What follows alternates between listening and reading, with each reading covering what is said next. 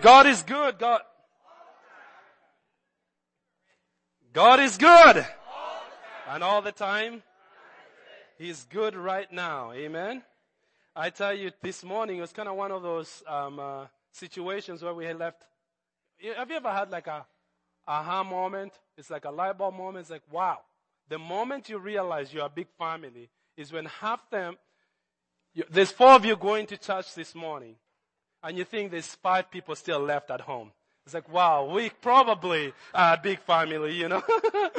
And so it's kind of one of those days we kind of, there's stuff going around. It seems like everywhere you turn around, someone says, oh, I'm sick. But, even in sickness, God still remains good. And we're going to conquer this sickness. I want us to go back to the Word of God this morning. We're going to continue on with our series, the Go series. And today's message is going to be called As You Go. Say, As You Go. The next verse, I want you to help me to read it together, and then we'll go to some things to read. So the next one, that's interesting there. Okay. Could you get, all right, there we go. Can we read this together? And as you go, preach saying, the kingdom of heaven is at hand. Heal the sick, cleanse the lepers, raise the dead, cast out demons. Freely you have received, freely give. Heal the sick. That was like, boy, we need some healing in our house. How many need healing this morning? Amen. God can touch you even today. Now, I want to read a story. The reason I read that verse, it's a passage in the Bible where Jesus, before He tells them to go, He gets His 12 disciples, and He gives them authority over many different kinds of things. He says, I'll give you authority to heal the sick, give you authority over demonic spirit, wherever you go. And He transfers authority to His disciples. And then He sends them to go out into communities that Jesus was already planning to go to. In other words, He's sending them to prepare a way for Him. And He goes and tells them, you go in twos, go in pairs, and go preach the gospel to all these villages and all these places. And then I'm going to come later and minister to those communities. Okay? So Jesus is talking to His 12, gives them instruction, gives them power and authority to be able to do stuff that at that point, only Jesus could do. Now, the reason I'm bringing this story is because Matthew writes about this, and Luke writes about this. But then later on, which we're about to read in Luke, there's a very similar story. That if you read it really fast, you'd think you read the same one. But in this case, where we're going to read in Luke, in fact, I have it up on the board, but if you have your Bible and you like your version, okay, I want us to read out of Luke. Wait a minute for name and verse. Okay. I'm going to go for my backup. I have a backup plan.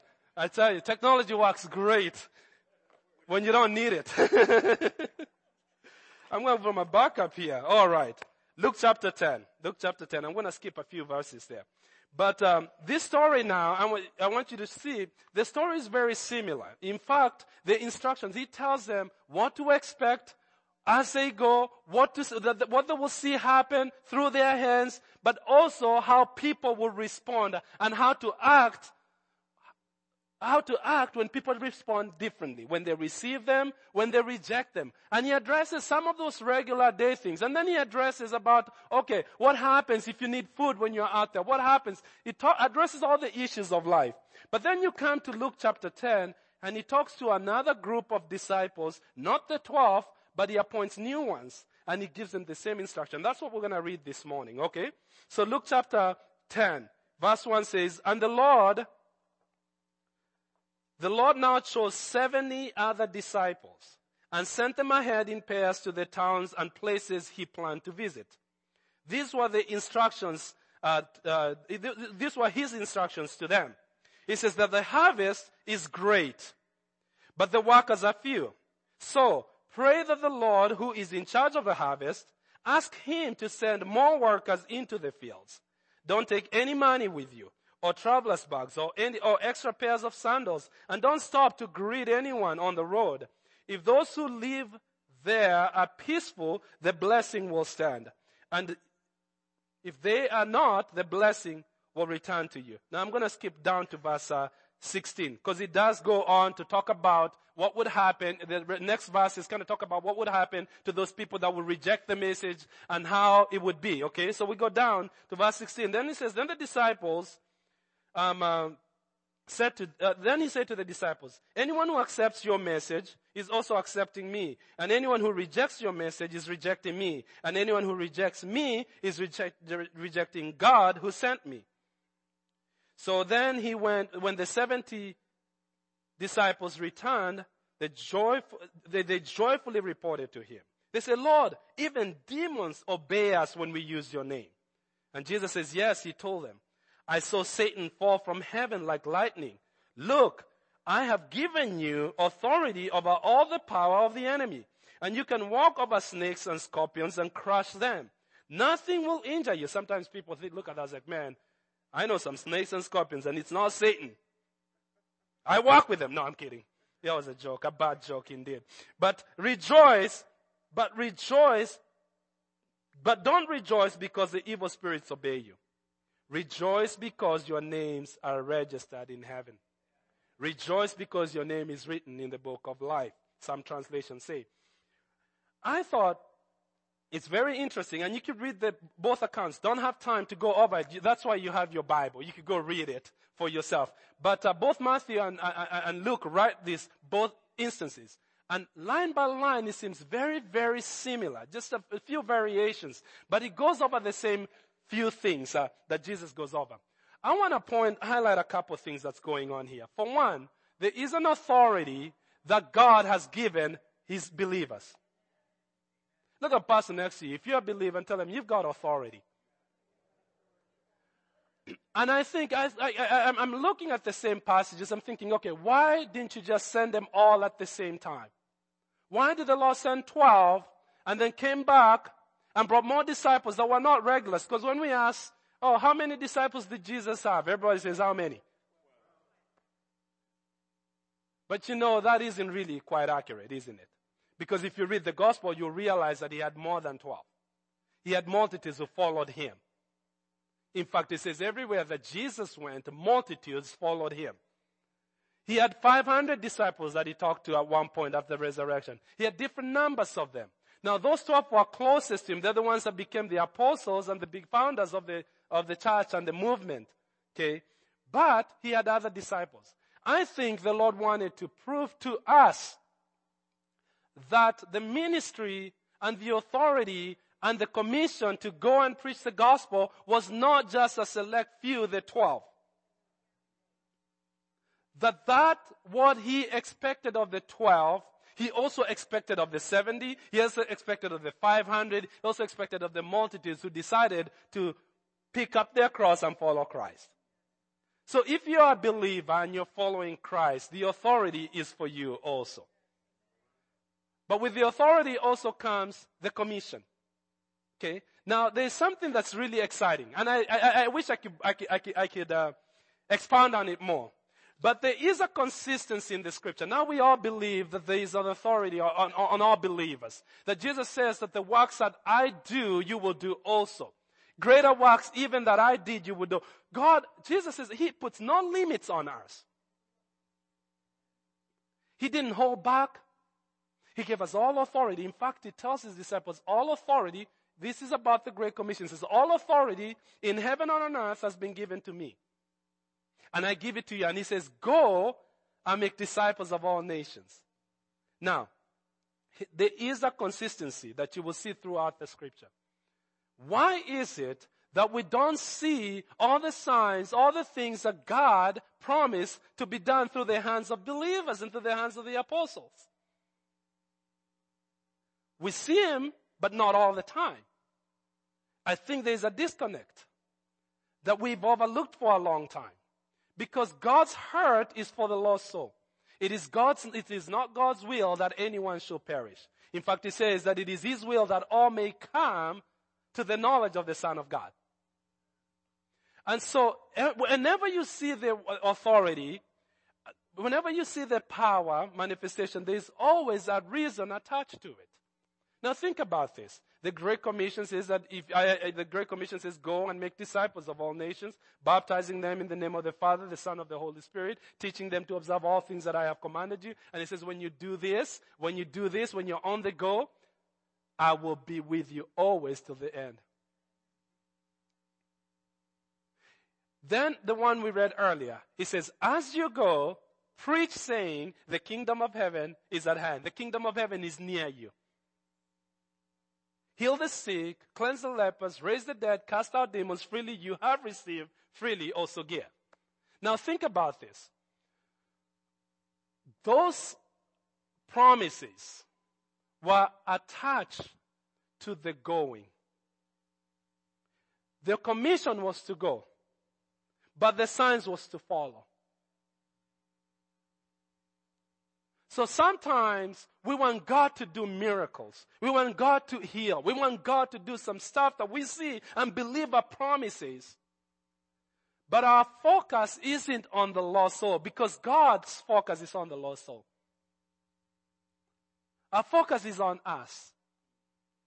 But yet He says that as we do, He is with us. So He goes, as you go, these are some of the things that you are to expect. I want to share a few thoughts that I see, just some highlights on the passages. I didn't read the other one. One is that all of the authority is for all believers. Okay. Secondly, miracles and wonders are manifestation of this gospel being preached. I also like sometimes meeting Christians saying, well, I preach the gospel, and if necessary, use words. I think that's a quote from the book of Hesitation. I haven't found that book yet. He says, as you go, preach, saying, the kingdom of heaven is at hand. I know what you're thinking. Well, Pastor Solo, isn't it better? Aren't my actions better than my words? Yes, they are. Action speaks better than the words. Do we all agree? But if my actions are consistent with my words, it doesn't mean that you don't say nothing. And that is not proper English. I just used it anyway. It sounds better. Why are the words so important? Okay. The words, the Bible says that life and death are at the power of the tongue. With your words, you can encourage somebody. You could tell somebody you love them. You could bring somebody up that's really low.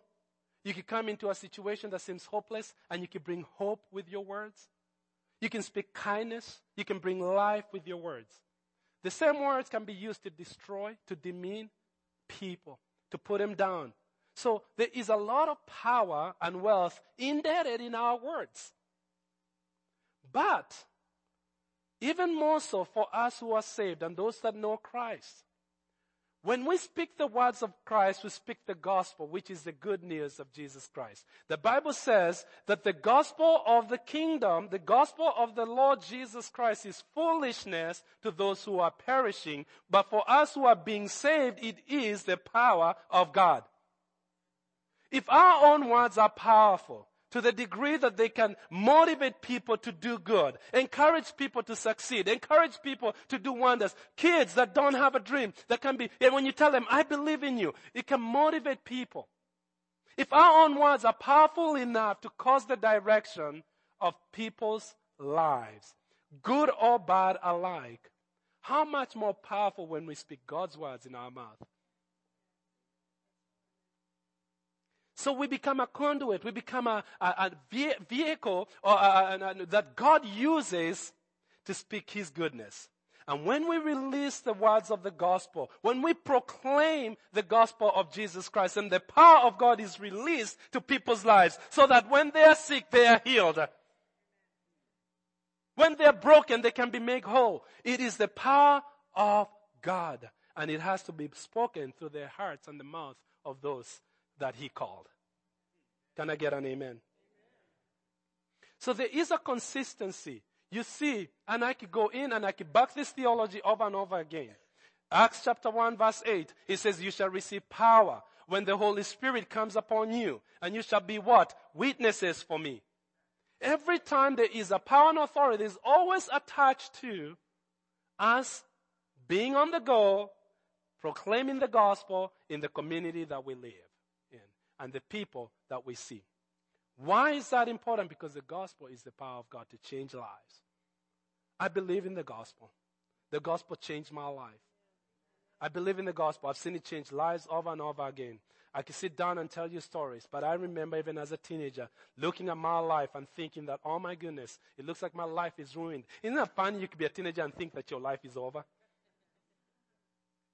You think, oh boy, this is all. And you think, boy, why did my family have to turn out this way? Why did things have to turn out this way? Maybe you've thought that before. And when Jesus came into my life as a teenager, growing up in Nairobi, and I remember when I surrendered my life to Him, when I invited Him into my life, and there was a new sense of hope that came. And where God brings hope in every situation, opening doors that I would have never imagined in my wildest dreams would even be possible. What is impossible with man is possible with God. He says if we have faith in God, nothing shall be impossible to those who believe. You might be here this morning and you think there's some situations that you find yourself in and you think, boy, there is no hope and you're about to give up. I love the prayer we prayed with Pastor Dustin earlier, that I will never give up. If you're with Christ, it doesn't matter whether you're on the mountaintop or in the lowest valley. He says, if you continue to follow me, he says, I will be with you always till the end. You haven't seen the end yet. Amen. So now, this week, for those that are new, I'm just going to bring you up to speed. Take it and leave it if you're not members. We as a church, we have determined to make the Great Commission, what Christ gave to all His followers, a very important thing to us. That's why you see people like Sharon go out in Kenya and different ones like that. But we support missions. And we try to conduct our affairs at the church the very same way we conduct, believers are instructed to conduct their financial affairs at home. In other words, as a believer, God commands us to tithe. And what we do as a church, we make sure that at least 10% of everything that comes into this church goes out to missions. It goes out. Just like at least, needs in home. Our tithes and offering take care of the needs we have here. And it's so funny how there's always something that you could take care of.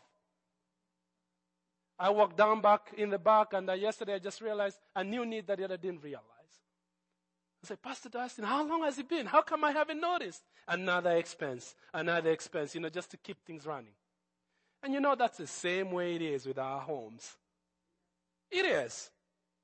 And so we could decide as a church, everything we get, we're going to just make our place better and take care of everything and not take care of missions. We could decide that because there's never enough. There's never going to be enough to where you feel like, man, I am full. I don't want anything else. How many are at that place? Just like, man, I've got enough money right now. I don't want nothing else. Just raise your hand because I need to talk to you after the service. But the truth is, that is the case with the church as it is with us in our families. So what we do is remain faithful to the very end. We continue to commit. But as we do, it is never a waste. And so every 6 months we do as Lincoln City Church come together and talk about our missions. And last week, for those who are here, got a mission faith pledge. In fact, the ushers have more for those that didn't get it. In fact, just have them pass it to everyone. If you had one, you could return it later. If you don't have one, if you didn't get one, then you'll have one. So they'll pass around if you see that. And so every 6 months, we do what we call our mission faith pledge, which helps us be able to raise money that we give towards mission. The reason we do a pledge for this is because all the people that we support overseas, we are able to tell them a commitment, say, hey, this is what we expect from us. So they can plan accordingly as well. Now, it just happened to be that this Sunday and last Sunday is when we renew our mission commitment. Now, I am not going to dwell on it very much because the brochure talks a lot about it. But I want to touch on 3 things, how we look at the Mission Faith Pledge and how it works. You know, when you make a pledge, you can make what I say a normal pledge. A normal pledge is just stating and giving an amount that you already know you have, that is going to be comfortable. And we make that commitment for 6 months, and after 6 months, we pray again and determine, what am I going to do the next 6 months? And oftentimes we encourage you to challenge your faith and go higher. Normal pledge, you get any amount that you think, hey, I could keep this, and I'm able to do it. A normal pledge does not require any faith. I could go to the street and meet somebody that doesn't even believe in God. But if they believe in a cause and they decide, I'm going to give this much towards this, it doesn't require faith to give a normal pledge. Now, a normal pledge is still good. It's still a pledge anyway. And so the commitment must be met. But there is also a faith pledge. It's one that you say, God, I want you to challenge me. I want to think outside the box. I want to stretch myself. I want to walk by faith where you're expecting God to use you in ways that you would have never done it all, like pocket change. David once said that I will never offer to my God a sacrifice that would cost me nothing. And a faith pledge is where it costs you something. Make it sacrificial. Cut something if you need to. Challenge yourself to go beyond the ordinary and get into a realm of faith, all right? That's what we encourage. And then there's emotional pledge. Emotional pledge is when you're excited about the moment. I want to do this, but there's no prayerful thought or commitment made. And so what happens when you're high, you give it. When you're low, forget. But we don't need to be emotional in our giving. We need to be strategic. We need to be intentional. We need to use it in faith. In fact, without faith, it is impossible to please God. I want my offering to mean something. I want my tithe to mean something. I want my giving to mean something. I want my ability to just come to church on Sunday to mean something. I pray this every day. It's so easy to just become, I'm a Christian. The Christians go to church every Sunday, and you just do it out of tradition and not realize that God has something new and fresh every day for His throne. I come and I ask God, I want something new. I don't want to just go to church and come out the same. I know that you have something new for me this morning.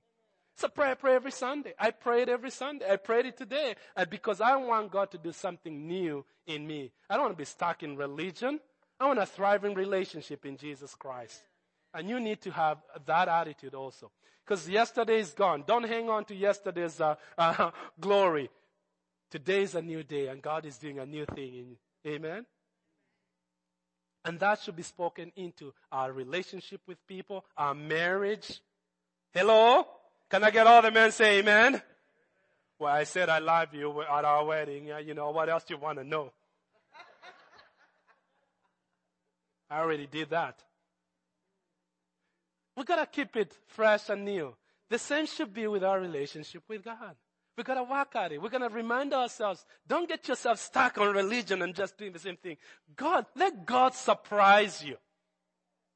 Come to church with an expectation. God, what are you going to do today? And let God surprise you. I tell you, your Christian life will be so fulfilling if you live that way. The joy of the Lord will be your strength, the Bible says. You will be happy. Leaving the things behind, forgetting the past behind, and just celebrating the new. He's a God of new life. He says His mercies are new every single morning. I'm driving to church this morning with my 3 healthy kids in the car. And the song that was just playing on my iPod is like, His mercies are new every morning. I was like, I asked, hey, what do you guys think what the mercies are new? What does it mean? I just want to see. And it was a great conversation. Yeah, Judah knew exactly what he meant. But it's great to have those conversations. Okay, yesterday was gone. Today I received new mercies. It doesn't matter what I did. When I come to God today, I can expect for Him to fully forgive me, to fully heal me, and I start with a clean plate. I thank the Lord for that.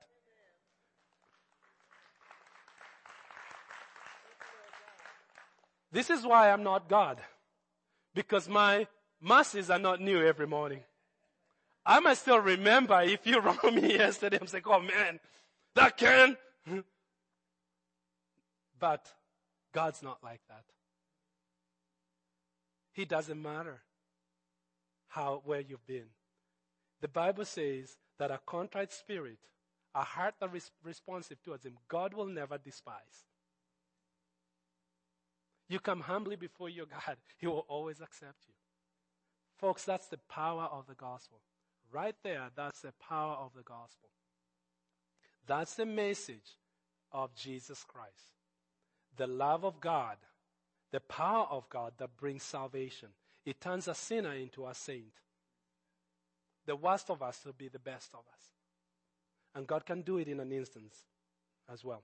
I was talking this week, we were out in Kansas City for our pastors' conference and in our fellowship, and we were sitting down, and these new pastors that are about young pastors that just started a new church in Missouri. And we're talking about their stories. We had just met them this week. And we sat down, and they're telling us their story. And it was so wonderful to hear, because they got saved later. They're already into it. And you're looking at them, they're talking about their salvation story and how angry she was, and how he struggled with money. She got saved first and got faith, and God just changed her life. And he starts looking at her and thinking, something is different. She was so angry. She was always so angry. And something was happening in her heart. And he could not deny that there was something that God was doing. And their marriage was always a struggle. They were always fighting and you look at her, this sweet thing, angry, she does not look like it at all. Because, you don't know. I was so defensive because of what my life had been until that point. I always had walls around me to defend myself. And so I trusted no one. Until this lady that she worked at a salon, this lady a client that always would talk to her about the Lord, always talk to her about the Lord. And she goes, I dodged her so many times, you wouldn't even believe it. And so one time, but she was a good tipper. So believers, be good tippers. You just never know what you might do. And so she keeps inviting her to a Bible study that she had in her home. Keep inviting her to the Bible study, and she goes, boy, I dodge. And one time I said, I better just go to get her out of my hair here. I'll just show up once and say I did it. And something happened to her. She met the gospel. She came into an encounter of the gospel of Jesus Christ, which is the power of God that brings salvation. It's the power of God that changes life. And this hard-hearted person came to Jesus. And her husband would see what was going on. He had nothing to do with going to church. Then he could not deny, came, received Christ. But what's funny is that even after he got saved, he says he struggled with money. She would write a 5% check every time and take it to the church. And he's thinking, if we don't pay our bills, I'm going to blame it on you. And so he's telling us, this is what I was struggling with. This is exactly where I was. And it took him a while to actually be able to give his money. But I'm looking at these people. They are pastors. They're pastoring a church.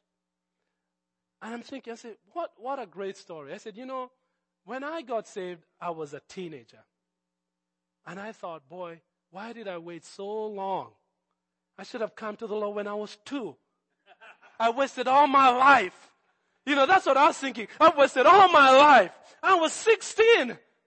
Why shouldn't I come to Christ sooner? But that's what you feel when you come to Christ.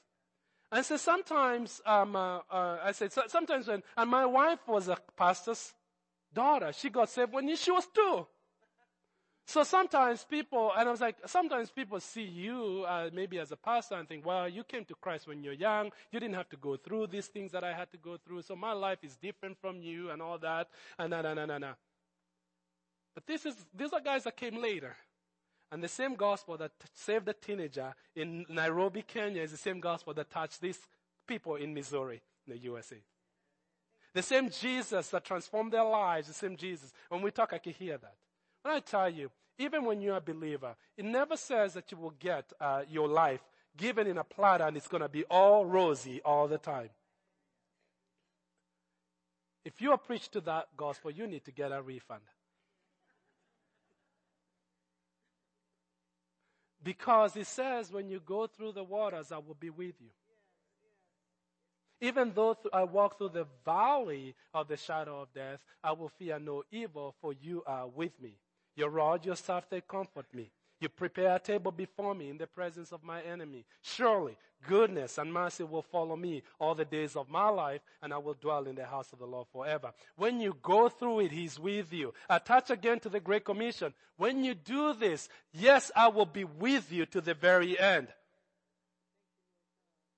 Jesus said, in this world you will see trouble.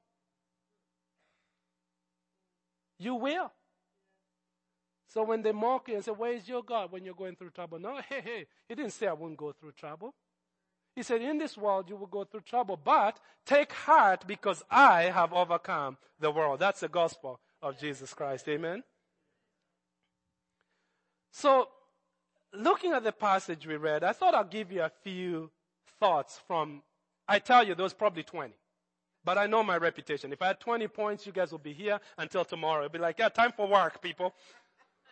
But, so I decided I'm going to just get a 4 today.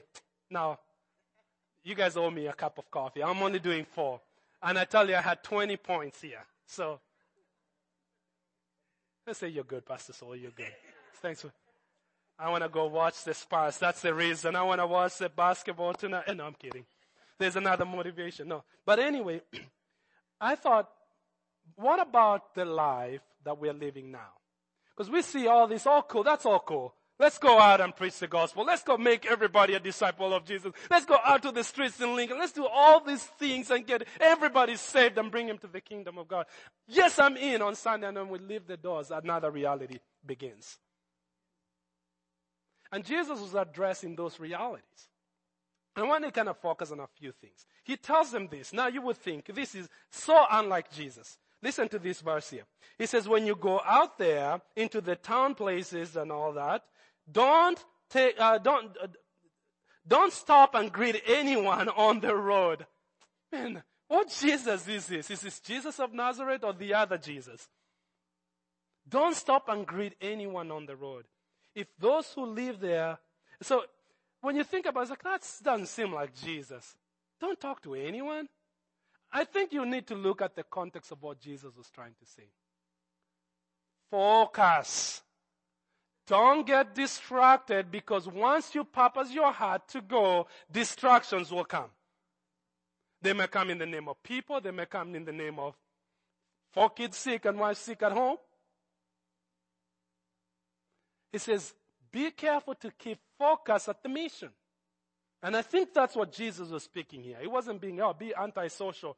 Hey, great. Then the guy that never talks to anyone will get me saved. Great. That's awesome. That's not what he was talking about.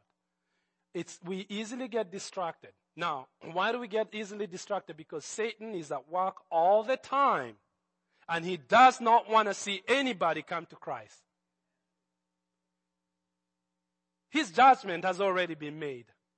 When the trumpet sounds, he's going to be executed. He knows where he's spending eternity, and he wants to take as many with him as possible. So there's a spiritual battle that you need to be aware of, that Satan doesn't want people to hear the gospel. Another thing that I wanted to point out here, second, he says that we are always to bless but never impose. We are always to bless and never impose. So he tells them, when you go into the community and you go into a town or a city or a place and they reject you, don't start up a good debate. There's some debates you will never win. And even if you did win, yeah, great. I won the debate, but nothing happened. Great. What an achievement. But he's saying this, that as you go, that there are people that will not receive your message. And he says, that's all cool, that's fine. Leave that to God.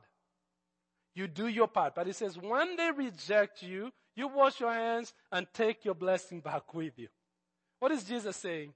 When we share, when we are faithful in our lives to share the gospel, it is a win-win situation. When they come to Christ, praise the Lord, one more soul added to the kingdom. They're going to heaven, spending eternity with Jesus Christ. If they reject it, guess what? The blessing comes back to you. How many will take a little blessing here and there?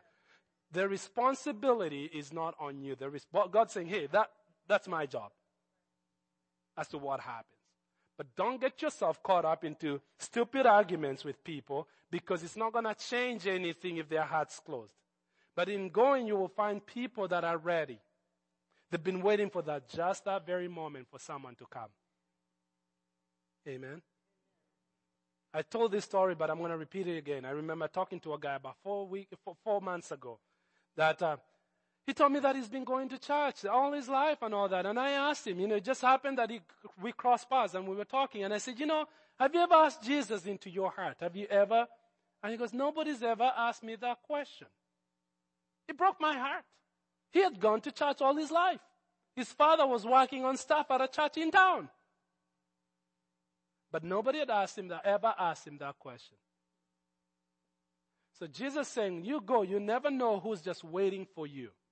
If they reject this, like, no, that's cool. Leave it to God. But he says, hey, the blessing will come back to you. Why? Because you shared. Number 3 is saying that we need to trust God to provide. Trust God to provide. He says, don't worry about your food. Don't worry about everything that you take. No, it's going to be okay. In fact, in it, you see that God's plan all along for those that go. That's why we support missionaries. I know, so Sharon can tell you a story 35 years ago when she left the United States the first time. She left a great job with great benefits, and she was very successful. But when God gave her that call to go to Kenya, she obeyed and she left all that. But there are people out there in the mission field, and they need our support. If we don't give, nobody gives them anything. And Jesus says, no, they are not to worry about their lives. We need to take care of them so that they can continue to do what they're called to do. I shared that we'll be planning a church in Crete in the very near future. It's going to take people going out there. Maybe it's you. Now you're looking at it. Don't look at me too long here. But when it's God's doing, He's going to provide. When we have faith and when we pray, God's going to do some things. There are people in Crete that need the Lord. They need a thriving church where they can be nurtured and grow in their relationship with God. Amen. I'm going to be a part of launching a new work there. So it says, trust God. Now, I want to connect it to another story when I come near the close here. There is a time that Jesus talked about putting God first. He says, do not worry about your life. Okay? Do not worry about your life, what you would eat, what you would drink, what you would wear. He says the Gentiles fuss over these things. They worry. They think about this stuff a lot. But your heavenly Father already knows the things that you need. But you seek first the kingdom of God and His righteousness, and all these things will be added to you. You know that scripture? Are you familiar with it? What's the kingdom of God? The gospel. You read Matthew, Mark, Luke, and John and see Jesus' ministry on the 3 years that He ministers on the planet. He always preached one thing, one message only. What was it? The kingdom of God. It wasn't a trick question. It's just exactly what you thought. He preached the kingdom of God. He gave stories all the time. Now, let me tell you what is like the kingdom of God. This gospel of the kingdom of God. So, really, God's heart is about the kingdom. I want to submit to you a statement that I believe to be true, and the more I look at this, the more convinced I am. That God's most important thing, the thing that gets God's attention the most, is to see sinners come to the cross. People being reconciled with God. People far from God coming close to God. In fact, it says that even one person warrants a celebration in heaven. That's how important it is for God. And so if we concern ourselves with what matters to God, God says, I got your back. I know what you need. You're not making up this stuff. I know. God, but have you checked my bank account lately, Lord? Have you logged on to it lately? Because no, I know it. I understand. And it's not illegitimate. Your need is not illegitimate. It means something to me. But it says, why don't we get our priorities right and concern ourselves with the kingdom of God? Because these things that you need, I already know you need it, and I will let them come to you. I'm standing here today to tell you that my life has been a testimony of that. One of the biggest concerns I had as a teenager when I came to Christ, it was actually about my career. I was a driven kid, never got a B in math, never in my life. I've never got B in math. All my grades in math were always A, from first grade onwards to college. I've always had an A in math. But in Kenya, the high school is as expensive as college. In fact, sometimes they pay more in high school than they do in college. And during my teenage years, in high school years, my dad had gotten really bad. He was an alcoholic. He started just drinking for fun. And at that stage in his life, he had just gotten so far into alcohol, he was not paying attention to anything. And as kids, we are looking at it, and it seems like your future is dark. I was missing so many classes. I wasn't going to graduate even in high school. And I'm thinking, wow, this looks so horrible. And when I met the Lord, there was a hope in there. But I started to think, what would come off me when it comes to my career? And I was very driven. By the time I was 14 and 15, I played judo and wrestled. I wrestled to the national level. I was going to the Olympics. I was the top of my class in my whole country.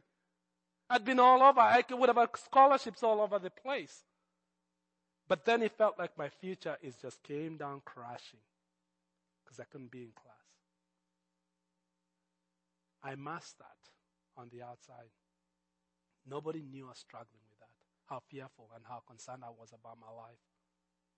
My friends, I was always a cool kid. I was always popular.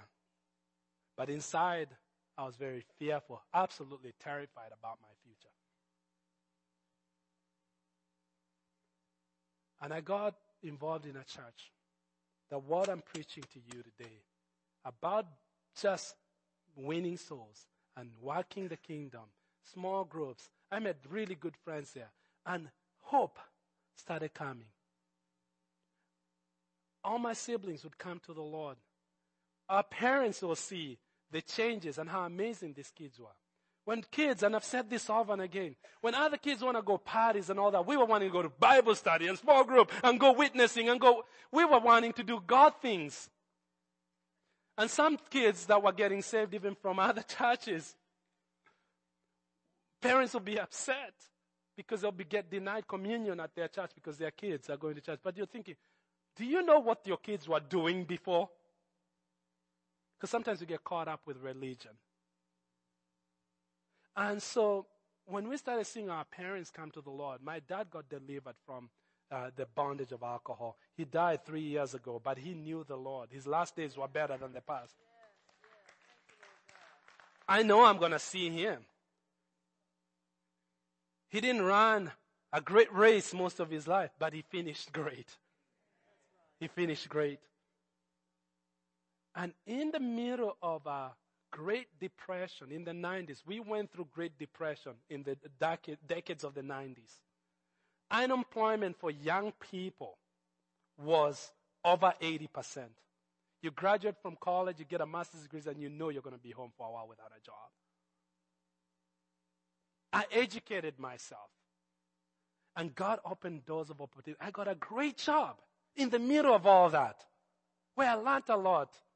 And I did a lot. It's like, I'm looking back, it's like, what happened? And I wasn't thinking about it. There's a time my concern became the concern of God. I was involved in church and small groups and different things like that at the church. I didn't have time to think about my future. But it was in those moments that God would connect me with something. Say, hey, I got something right for you. And somebody that I knew from the church got me into a company and says, hey, interview this young man. You're not going to regret it. And just right there, God opens the door of opportunity.